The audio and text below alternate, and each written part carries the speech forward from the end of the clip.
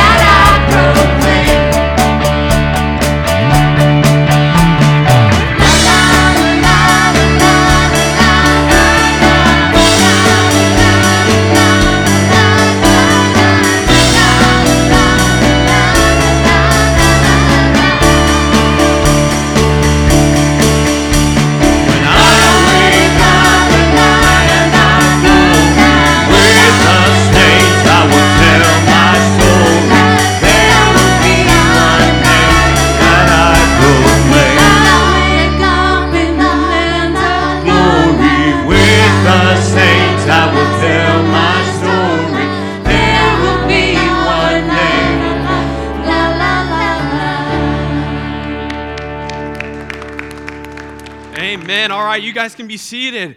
Good morning, Cavanaugh Church. How's everyone doing? Good. God has given us a beautiful December day, hasn't He? It's nice and cold outside. It's the best time of the year, right? But Christmas is coming, and we're so excited to have you here this morning. And again, thankful. We've been praying for you all week. We believe that God has something amazing for us today, all right? I truly believe that, and I believe that every single time that the word is preached, God's going to be speaking to us, all right? So we want to just get ready, and I'm, again, so excited for who's speaking today, all right? I know you are too. You all know who it is. So But before that, I'm going to invite you all to stand back up, all right? Get your exercise in, all right? We're going to pray and ask God to bless our services, all right? Let's do that. Lord, we love you, and again, thank you so much for bringing us all back together. Lord, we love this place, and so thankful that we can gather here as Cavanaugh Church, God, as a church family. Lord, as your word is spoken today, touch our hearts, touch our lives, make us into the people that you want us to be. There's so much that you call us to, God, but you want us to meet right now together today to learn from you at your feet, God. We love you, and again, so thankful for this place. Be with the word as it is spoken, and again, let's continue to do amazing things for you in your kingdom, in your name. Amen. Let's continue to worship.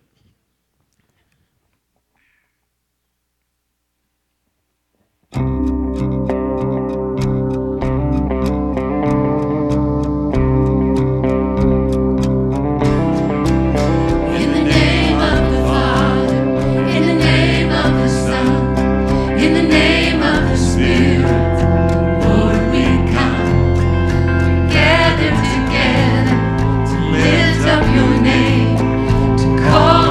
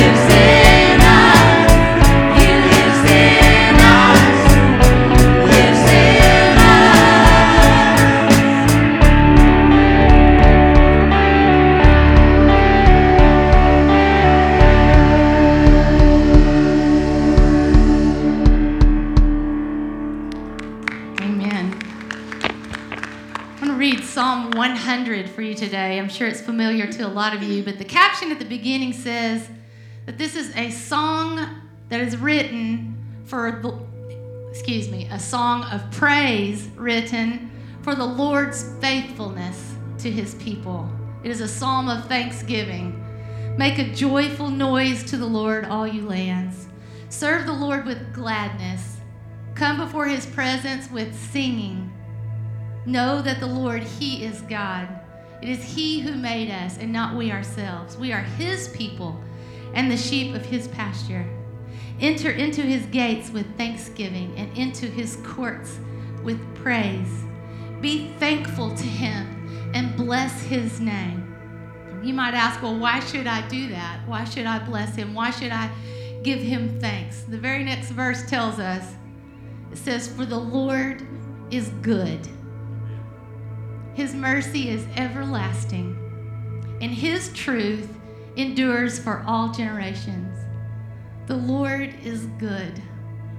I don't know where I would be without the goodness of God in my life. How about you? From all of my life up until this point, I can look back and the goodness of God is just all over it. I know that God is faithful, and I know that he is true, and that his mercy never runs out. He is my Father. He is my friend. There's a verse that's painted on the wall in my office. It says, I will sing to the Lord all of my life. Let us recount his goodness. This morning as we sing this song, it's just entitled, The Goodness of God. Think about the goodness of God in your life.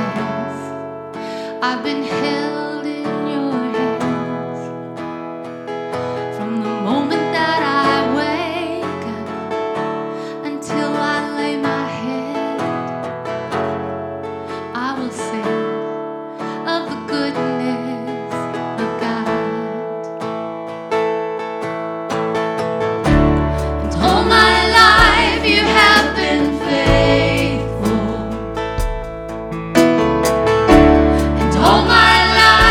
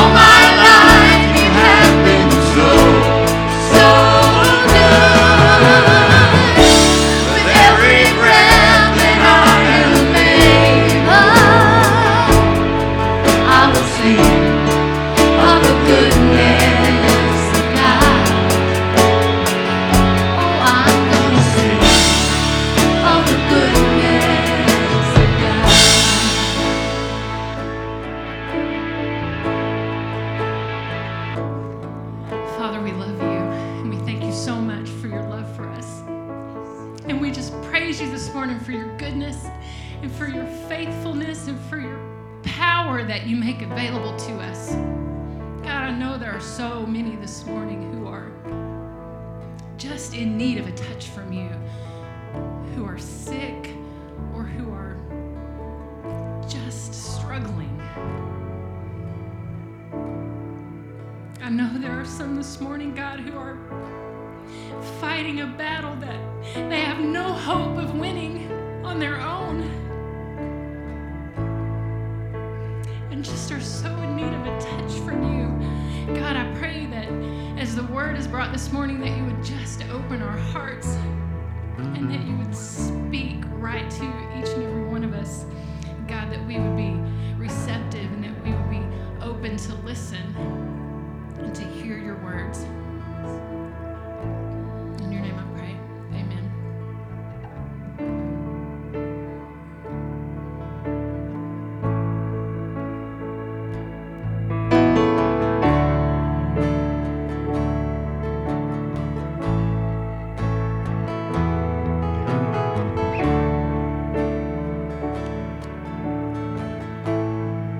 And everybody said, amen. That was awesome, man. I'm ready to preach, but I don't get to today, all right? We're glad that you're here. Welcome to those who are watching online. I shouldn't do this, but I've just got to. How about them Bulldogs? All right. Well, you know what? You may not be a Greenwood Bulldog fan, but 10 state championships, that's something right there. We have several who play on the team and are cheerleaders, and we congratulate them. Hey, this is a great day for Cavanaugh Church. We have the Brain Center of Randall University in our services today. Randall University is in Moore, Oklahoma. It is a Free Will Baptist college.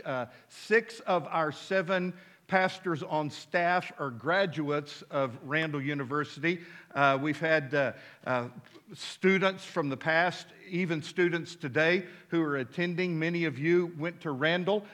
Former pastor of our church was the president of Randall University, and the current president was also on staff at Cavanaugh Church a long time ago. And we're glad to have 4 people from Randall with us today. It's good to have Dr. Brent Sykes with us. He's academic dean. Brent, we welcome you to Cavanaugh Church. Give Brent a big welcome. Glad that you're here today. It's good to have the president of Randall, Bob Thompson, and his beautiful wife, Miss Carol. I hate to embarrass you, but Carol, would you just stand up? Would you please stand up? Let's give Miss Carol a big hand. We love you so much, and you are the perfect first lady for Randall University. Thank you for all you do for the school. Bob and Carol came here in 1980. Bob was associate pastor and youth pastor. You had 2 kids while you were here when you came, and had the third one, I guess, while you were here. And so we have a lot invested in you, and you have a whole lot invested in us. Brother Bob preached in the first service. It was an excellent sermon. Go back online and watch that. Now for the second service, we have our own Brother Mason, who is going to preach. He is the director of church engagement at Randall University. I know that Mason doesn't need any introduction here. He's one of ours. He was raised here from infancy. You guys probably brought him fresh. I mean, as soon as he was born. This is one of the first places he came. And Keenan, we knew there was something different about Mason. Maybe when he was 4 or 5 years old, he started asking his parents for suits to wear. And he would wear his suits to church, and sometimes, Ashwin, he would even wear them to school, and you wouldn't go to school with him the days he wore his suits. But there was a call on Mason's life. And we all saw that. Probably at age, I don't know, you can tell us in a minute, 5, 6 years old, he became Brother Johnny's assistant. And he grew up assisting Brother Johnny. Our joke around here is if we need in any door, all we have to do is ask Mason, because he had a key to everything. And I don't know where he got all those keys, but he would wear them, and he could let us in any door. And here's the thing about it. Mason would do anything we asked him to do because he loves this church and he loves the Lord. And Mason went to Randall, graduated, pastored, and now he's back serving the school. Mason, we're proud of you.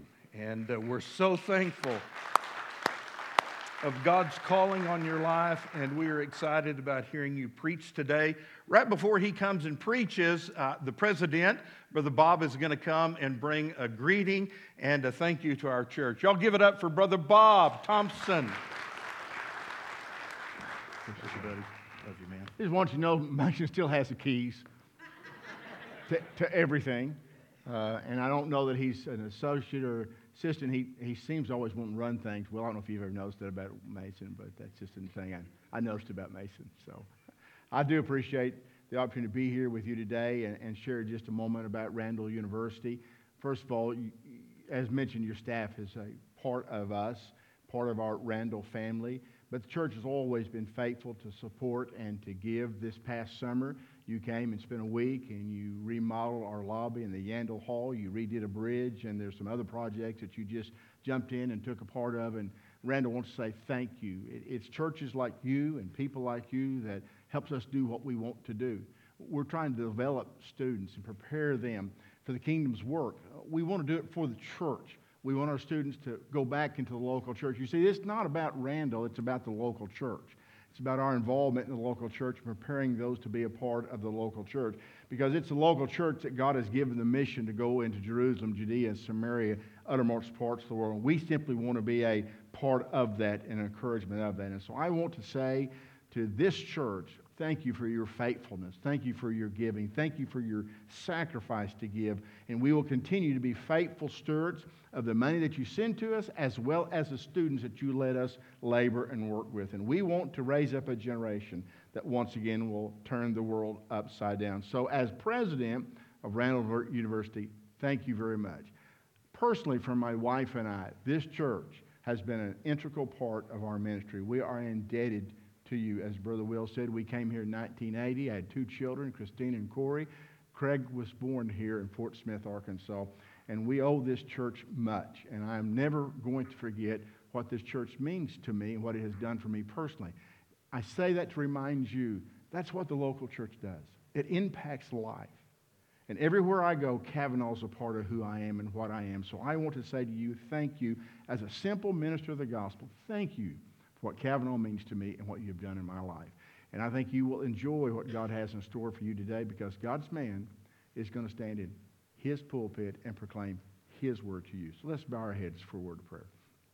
Father, we're thankful for this day, the opportunity to be a part of this service. God, I personally, as a child of God, as one who's been called by you to preach the gospel, indebted to the Cavanaugh Free Baptist Church, it has impacted my life and has made a difference. And I never want to forget what the local church does for me. I have 2 churches that I consider my home church. First Free Baptist Church in Poto and the Cavanaugh Free Baptist Church. God, thank you for these churches that have made such a difference in my life.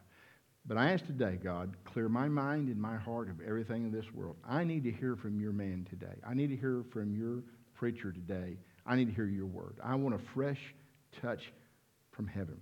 God, you will speak to me. Help me be receptive. In Jesus' name, amen. Thank you, President Thompson.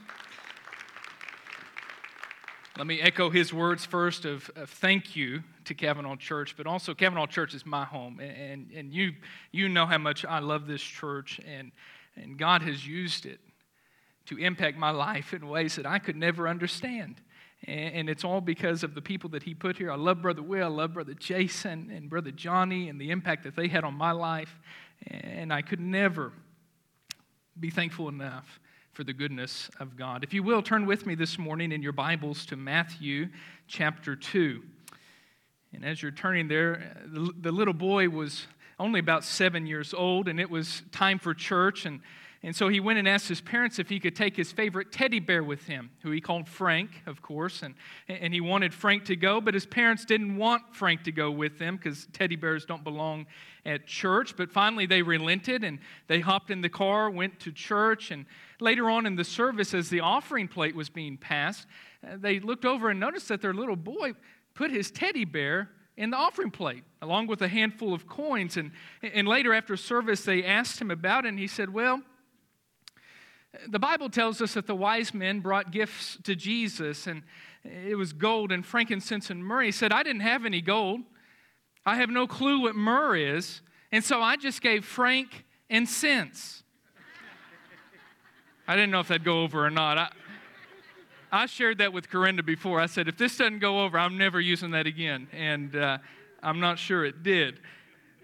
But really, it's only Luke's gospel that portrays for us the more precise details of the birth of the Messiah. Mark and John don't discuss the Christmas story at all. And then Matthew only tells us that Mary conceived by the Holy Spirit, and also that an angel came to Joseph and told him that he needs to stick with Mary because something amazing was about to happen. We read there in Matthew chapter 1 that Jesus was coming to save his people from their sins. And so chapter 1 ends by saying that Joseph took Mary and his wife, or Mary to be his wife, and that they named the baby Jesus.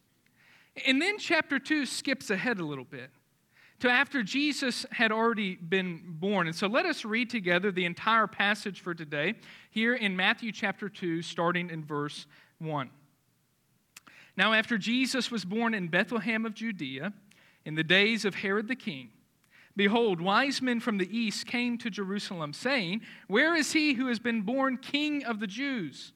For we have seen his star in the east and have come to worship him.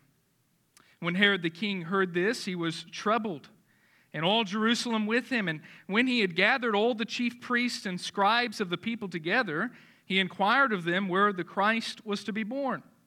So they said to him, in Bethlehem of Judea. For thus it is written by the prophet, but you, Bethlehem, in the land of Judah, are not the least among the rulers of Judah. For out of you shall come a ruler who will shepherd my people Israel. Then Herod, when he had secretly called the wise men, determined from them what time the star appeared. And he sent them to Bethlehem and said, go and search carefully for the young child. And when you have found him, bring back word to me, that I may come and worship him also. When they heard the king, they departed. And behold, the star which they had seen in the east went before them, till it had come and stood over where the young child was. When they saw the star, they rejoiced with exceedingly great joy. And when they had come into the house, they saw the young child and Mary his mother, and fell down and worshiped him.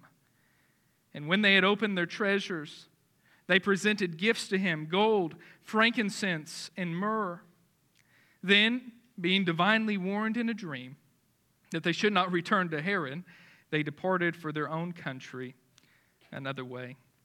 And Lord, this morning as we have just read from your word, Lord, would you speak to us this morning? God, would you allow us to see your Son, Jesus, for who he really is?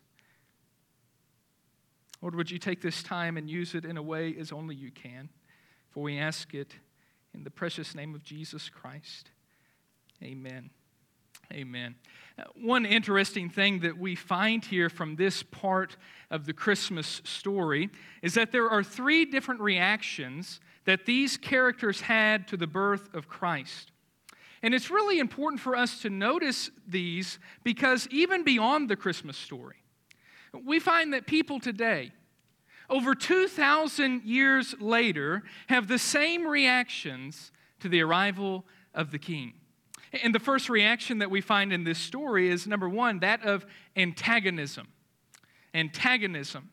And I believe that this word fits King Herod's reaction perfectly.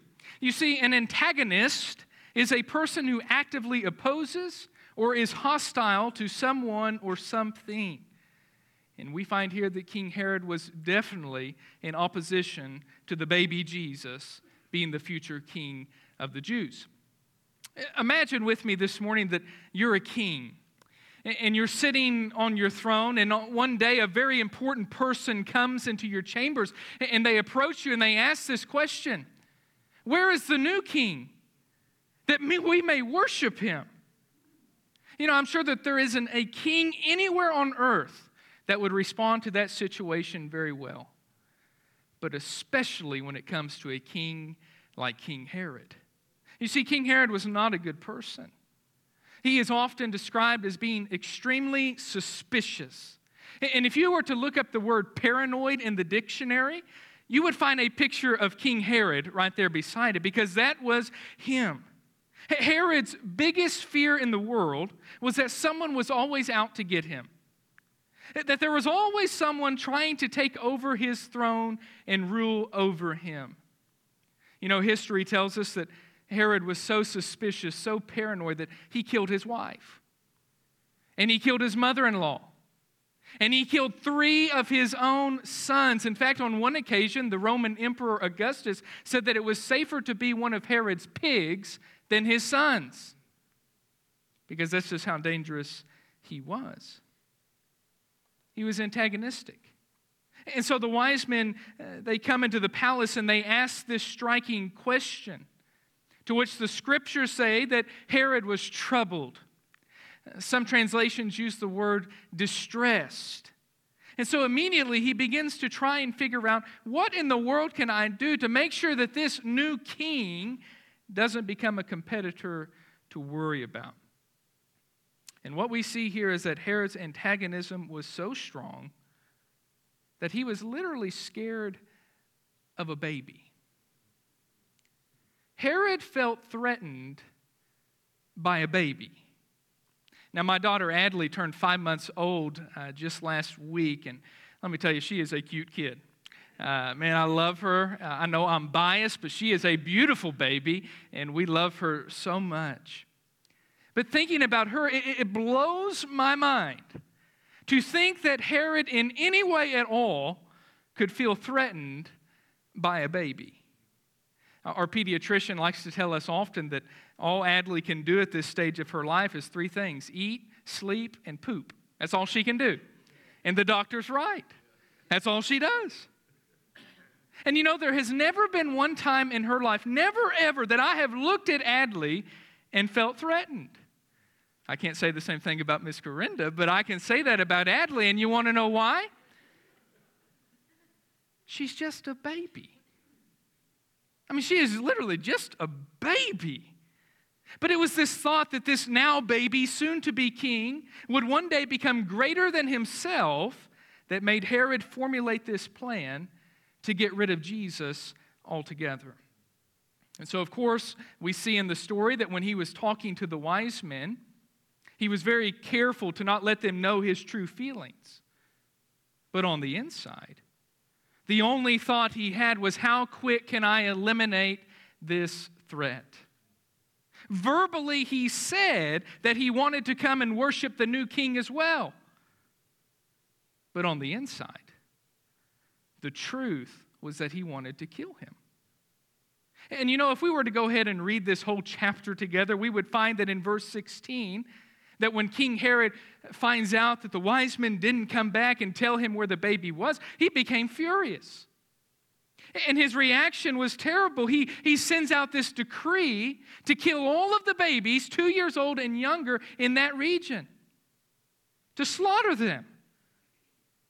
And what a devastating decision. We don't know the exact number of babies who were killed, but judging by the population of Bethlehem at that time, some scholars believe it was up to 20 to 30 children. Innocent children who lost their lives. And so you can imagine the deep pain that many of the people had encountered during this time. And it was all because of the extreme level of antagonism from King Herod. But you know, we also find another reaction, this time one that was on the complete opposite side of the spectrum. Not only antagonism, but number 2, we find apathy. Apathy. In fact, their apathy was so strong that it's pretty easy for us to overlook this second group of characters. And I don't know about you, but I don't often think about these characters in the Christmas story at all. And it's the chief priests and scribes. How often do they show up in your retelling of the Christmas story? They're there. They show up for us this morning in verse 4.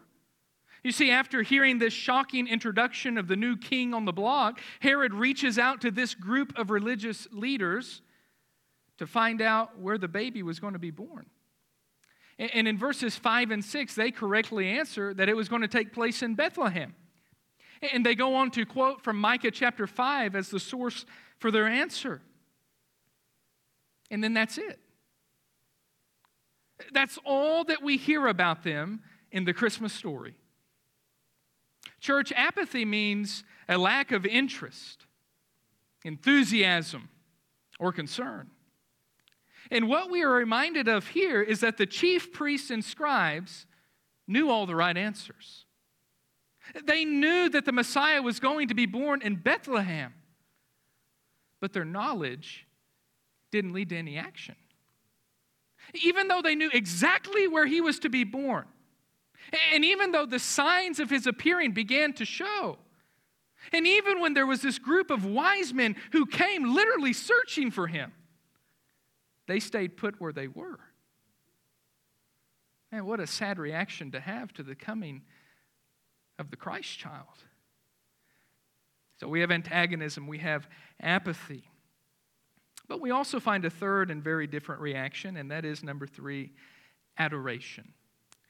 Adoration. While King Herod wanted to find the new baby to kill him, and the chief priests and scribes couldn't care less about finding him, the wise men's only ambition was to find this new king and worship him. Now, I know that we've heard this part of the Christmas story so often that it probably just seems second nature to us. It seems so natural and so right. But let us realize this morning that what we have just read in Matthew chapter 2 only took place because God was at work. I'm telling you what, this entire situation had God's anointing upon it. Get this, these men didn't know where to go. And so God literally provided them with a guiding light shining bright in the night sky. These men had just come from Herod's palace in Jerusalem to this lowly house in the middle of nowhere, but they treated it as if it was the best place on earth. These men were accustomed to being in the presence of royalty, but when they walked through this door, they fell down to their faces as if this child was the most glorious king in history. And then comes the gifts that they brought with them. Notice with me here that these wise men didn't give the gifts to Mary or Joseph for safekeeping, but they gave them to this toddler himself. And these weren't the normal kind of gifts that you would usually take to a baby shower. No. But these gifts were special.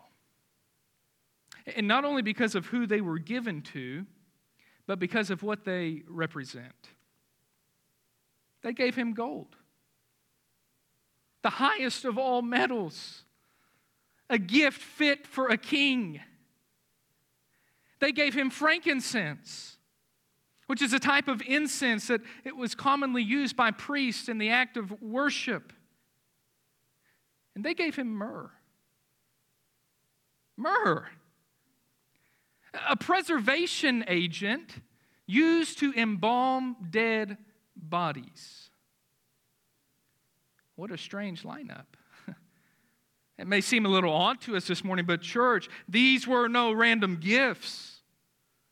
But they were the gifts that somehow, some way, God had instructed these men to bring. I look at this and I read it, and again, I know at first glance it seems so natural, but this is not natural. And in fact, I can't get my mind wrapped around it. It doesn't make any sense. But I believe that Linsky, the great Lutheran scholar, said it best. He said, "Their hearts must have beheld what their eyes could not see." Their hearts must have beheld what their eyes did not see. To anyone looking at this situation from the outside, it wouldn't make any sense. But church, if only we could feel what these men felt in their hearts, perhaps we would be able to get a glimpse of the greatness and the glory of this scene and of the person of Jesus Christ. There is absolutely no other way to describe the wise men's reaction but to use the word adoration. They adored him, and they worshiped him. And as interesting as it is to look at all these different reactions of these characters to the birth of Christ, what makes it applicable to us today is whenever we realize that these are the same reactions that people still have to Jesus today. Whenever someone is faced with the reality of the person and the purpose of Jesus, they must make a choice of how they will respond. And it's not just other people in general who have to make a choice, but it's us individually as well. We have to choose how we will react to Jesus. And the same three options are in play. It's either going to be antagonism. No one's taking over my throne. Or apathy. I couldn't care less. Or it will be adoration. Jesus is the Son of God and he deserves my all.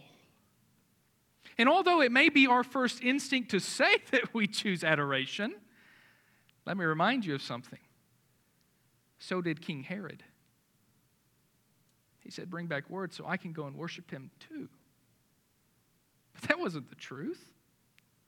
King Herod was lying to the wise men and he was lying to himself. And the end result was very destructive. And so that's why it's so important for us as Christians to be on the lookout for any signs of antagonism or apathy. And if found, we better put an end to them quickly. What if I told you this morning, church, that we all have a little King Herod in us? Listen to me. We all have a little King Herod in us. We all want to be in control of our lives. We all struggle with the thought of having someone rule over us. We all feel a little threatened when things don't go the way that we want them to.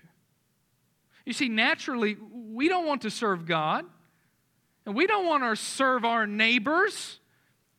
We want them to serve us.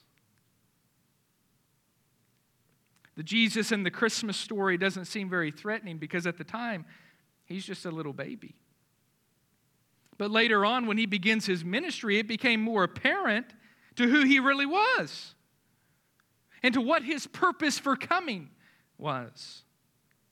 He didn't come so that we could continue piloting our lives in a way that is contrary to God's plan, but that we could have a relationship with him. And that as a result, our lives would have meaning. The question that we must ask ourselves this morning is, who is the captain of our souls? Is it Jesus? Or is it ourselves? Because if it's yourself, you can bet there's going to be some antagonism. There's going to be some opposition and some hostility between you and Jesus because that is his rightful place and not your own.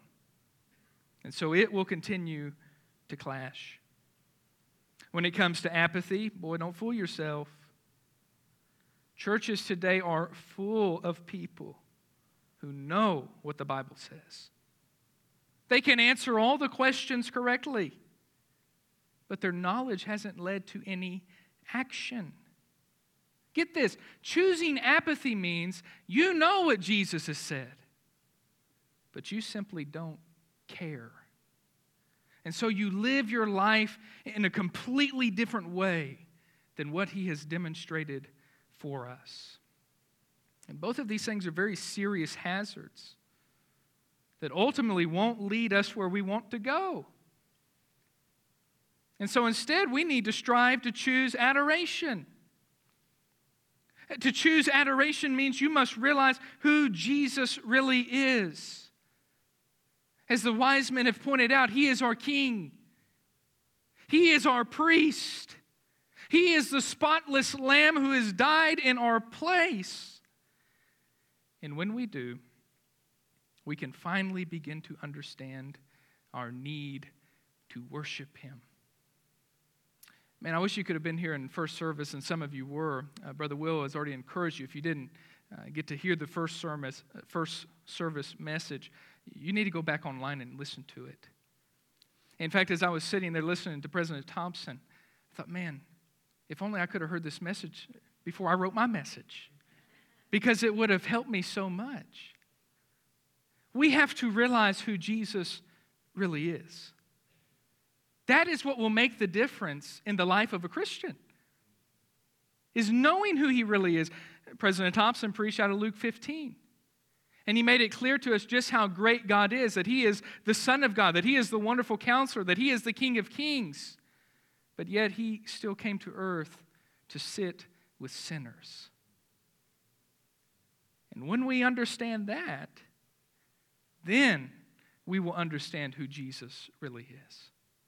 And get this, an incorrect view of Jesus will not lead to adoration. It will lead to antagonism or apathy. But a proper view of Jesus will result in true worship. And one of the best examples of this in the whole Bible is found right here in Matthew chapter 2, in the Christmas story.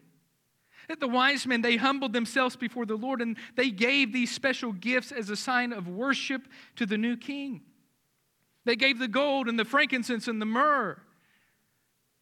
But let me ask you this morning, what in the world are we supposed to give Jesus? Have you ever had a hard time picking out a gift for somebody? What in the world do you get the King of Kings? What could I possibly offer to Jesus that He would even remotely desire? Christmas time always takes me back to when I was in choir in school and all of the great Christmas carols that we would sing. And one of my favorite Christmas carols is a song called In the Bleak Midwinter. It doesn't sound real joyous, but it's a great song. It's a great song. And the fifth and final verse of that song addresses this very dilemma. What do we give Jesus? It says, what can I give Him, poor as I am? If I were a shepherd, I would bring a lamb. If I were a wise man, I would do my part. Yet what I can, I give Him. I give Him my heart. What do we give this King? What is it that Jesus desires from us more than anything else? We give Him our hearts. We adore Him. We love Him and we worship Him. And not just with our words, but with our hearts. Despite his father Billy Graham's dedication to the Lord, it wasn't until his son Franklin Graham was 22 years old that he finally realized who Jesus was. After living a life of antagonism for many years, Franklin was quoted as saying, "I believed in God. I just didn't want Jesus running my life. I wanted to run my own life. But I was miserable." You know, you think about it, of course, Franklin Graham grew up hearing the truth. But because of apathy, he hadn't allowed the truth to make any difference in his life. Looking back at his salvation experience, Franklin said, "I realized for the first time that sin had control over my life. Franklin Graham was not in charge, but sin was. And there was absolutely nothing I could do in my own power to overcome it. I felt I was a Christian. I was the son of Billy Graham. I went to church and memorized Scripture. What more could it take? Suddenly, I had an overpowering conviction that I needed to get my life right with God. I was sick and tired of being sick and tired. My years of running and rebellion had ended. The rebel had found the cause." Would you bow your heads with me this morning and close your eyes? You know, there may be some here today who want so badly to be able to say that you have chosen the third reaction. The third option. You want to be able to say that you have chosen adoration. But maybe you're realizing that's just not the case. And if that is you this morning, right now, we don't need an altar call. We can't do one. But you need to speak to God and tell Him exactly that. Tell Him that you know you're a sinner and that on your own you have made a mess of your life. That you believe that Jesus is the Savior who came to pay the penalty for the sin that you have just admitted. I'm telling you, if this is something that you really want, then you need to speak to God today and tell Him that you are done with sitting in the driver's seat of your life and that you now realize that is not your spot. Tell God that you're finished with knowing all the right answers, but continually allowing your knowledge not to lead to any action. Surrender to Christ your life, your future, all that you have and all that you are. And you know, the promise of God's Word tells us that for an individual who comes to Him in this way, He will not reject them. So, Father, would you hear the prayers of your people this morning? And as we enter into this Christmas season and we reflect on the arrival of your Son, may we be reminded of the duty that we have to respond to Him appropriately. And may we see this morning our privilege to live lives of adoration that are committed to true worship of our King. For Jesus' sake. Amen. Amen. Amen. Bless you, buddy. Amen. All God's people said, Amen. If you prayed that prayer and invited Jesus into your heart, or if you have chosen adoration today, let one of our pastors know after the service. I hate that because of COVID, we no longer can have altar calls at this time. But you know what? You had an altar call just a moment ago as Mason prayed, and you can still follow Jesus with your life. So come and talk to one of the pastors after service if you've made that decision, or if you need prayer or help. We are here for you. I'll tell you what, Bob, my heart was blessed by that sermon, and my heart was blessed by your sermon as well. I always preach on Sundays. It's my calling. It's what I do. But sometimes I need to sit out there like you're sitting and receive the Word of God. And today, my soul has been fed. Let's give God praise for that, shall we? We've heard some good preaching today, man. I kind of hate that you guys came. Now they've heard good preaching, and they're going to expect more from me. Hey, if you're helping with Adopt a Family, you need to be here at 2:30 today. Adopt a Family is our ministry to the community. We're going to be helping over 100 families by providing Christmas for them, and those gifts are going to be taken out today. So be here at 2:30, meet in the Family Life Center, and Brother Johnny is going to give you further instructions. Wednesday at 7 o'clock, we're going to have Bible study and things going on for all ages.